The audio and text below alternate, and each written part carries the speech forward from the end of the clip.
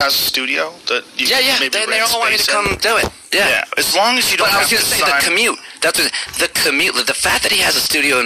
When I got a studio in my house, SiriusXM had me do it early, like 6 to 9 a.m. slot for 2 years, and I was like, "You did it in your house?" Yeah, I negotiated. I was like, "You want me to do 6 to 9 a.m.? You got to build me a nice studio," and they did, and that was the richest I could ever be. A friend of mine's wife works at a college and walks 5 minutes. That's her commute. I think a commute is almost a definition of your wealth. My body turned to mush when I had to drive into the city an hour each way. Like, everything about a long commute made me feel weaker and less than. And the idea that you can have a studio in your house or work from home, no matter what your job is a pretty sweet deal. Yeah, I think the commute can definitely grind on you, but it also is an opportunity to listen to books on tape. For sure, you do whatever you can to be productive and be positive. Yeah, and you can go 2 hours early and get an hour workout in before you get there. I did that. There's a lot of good stuff that can come from everything if you look at things correctly. I agree.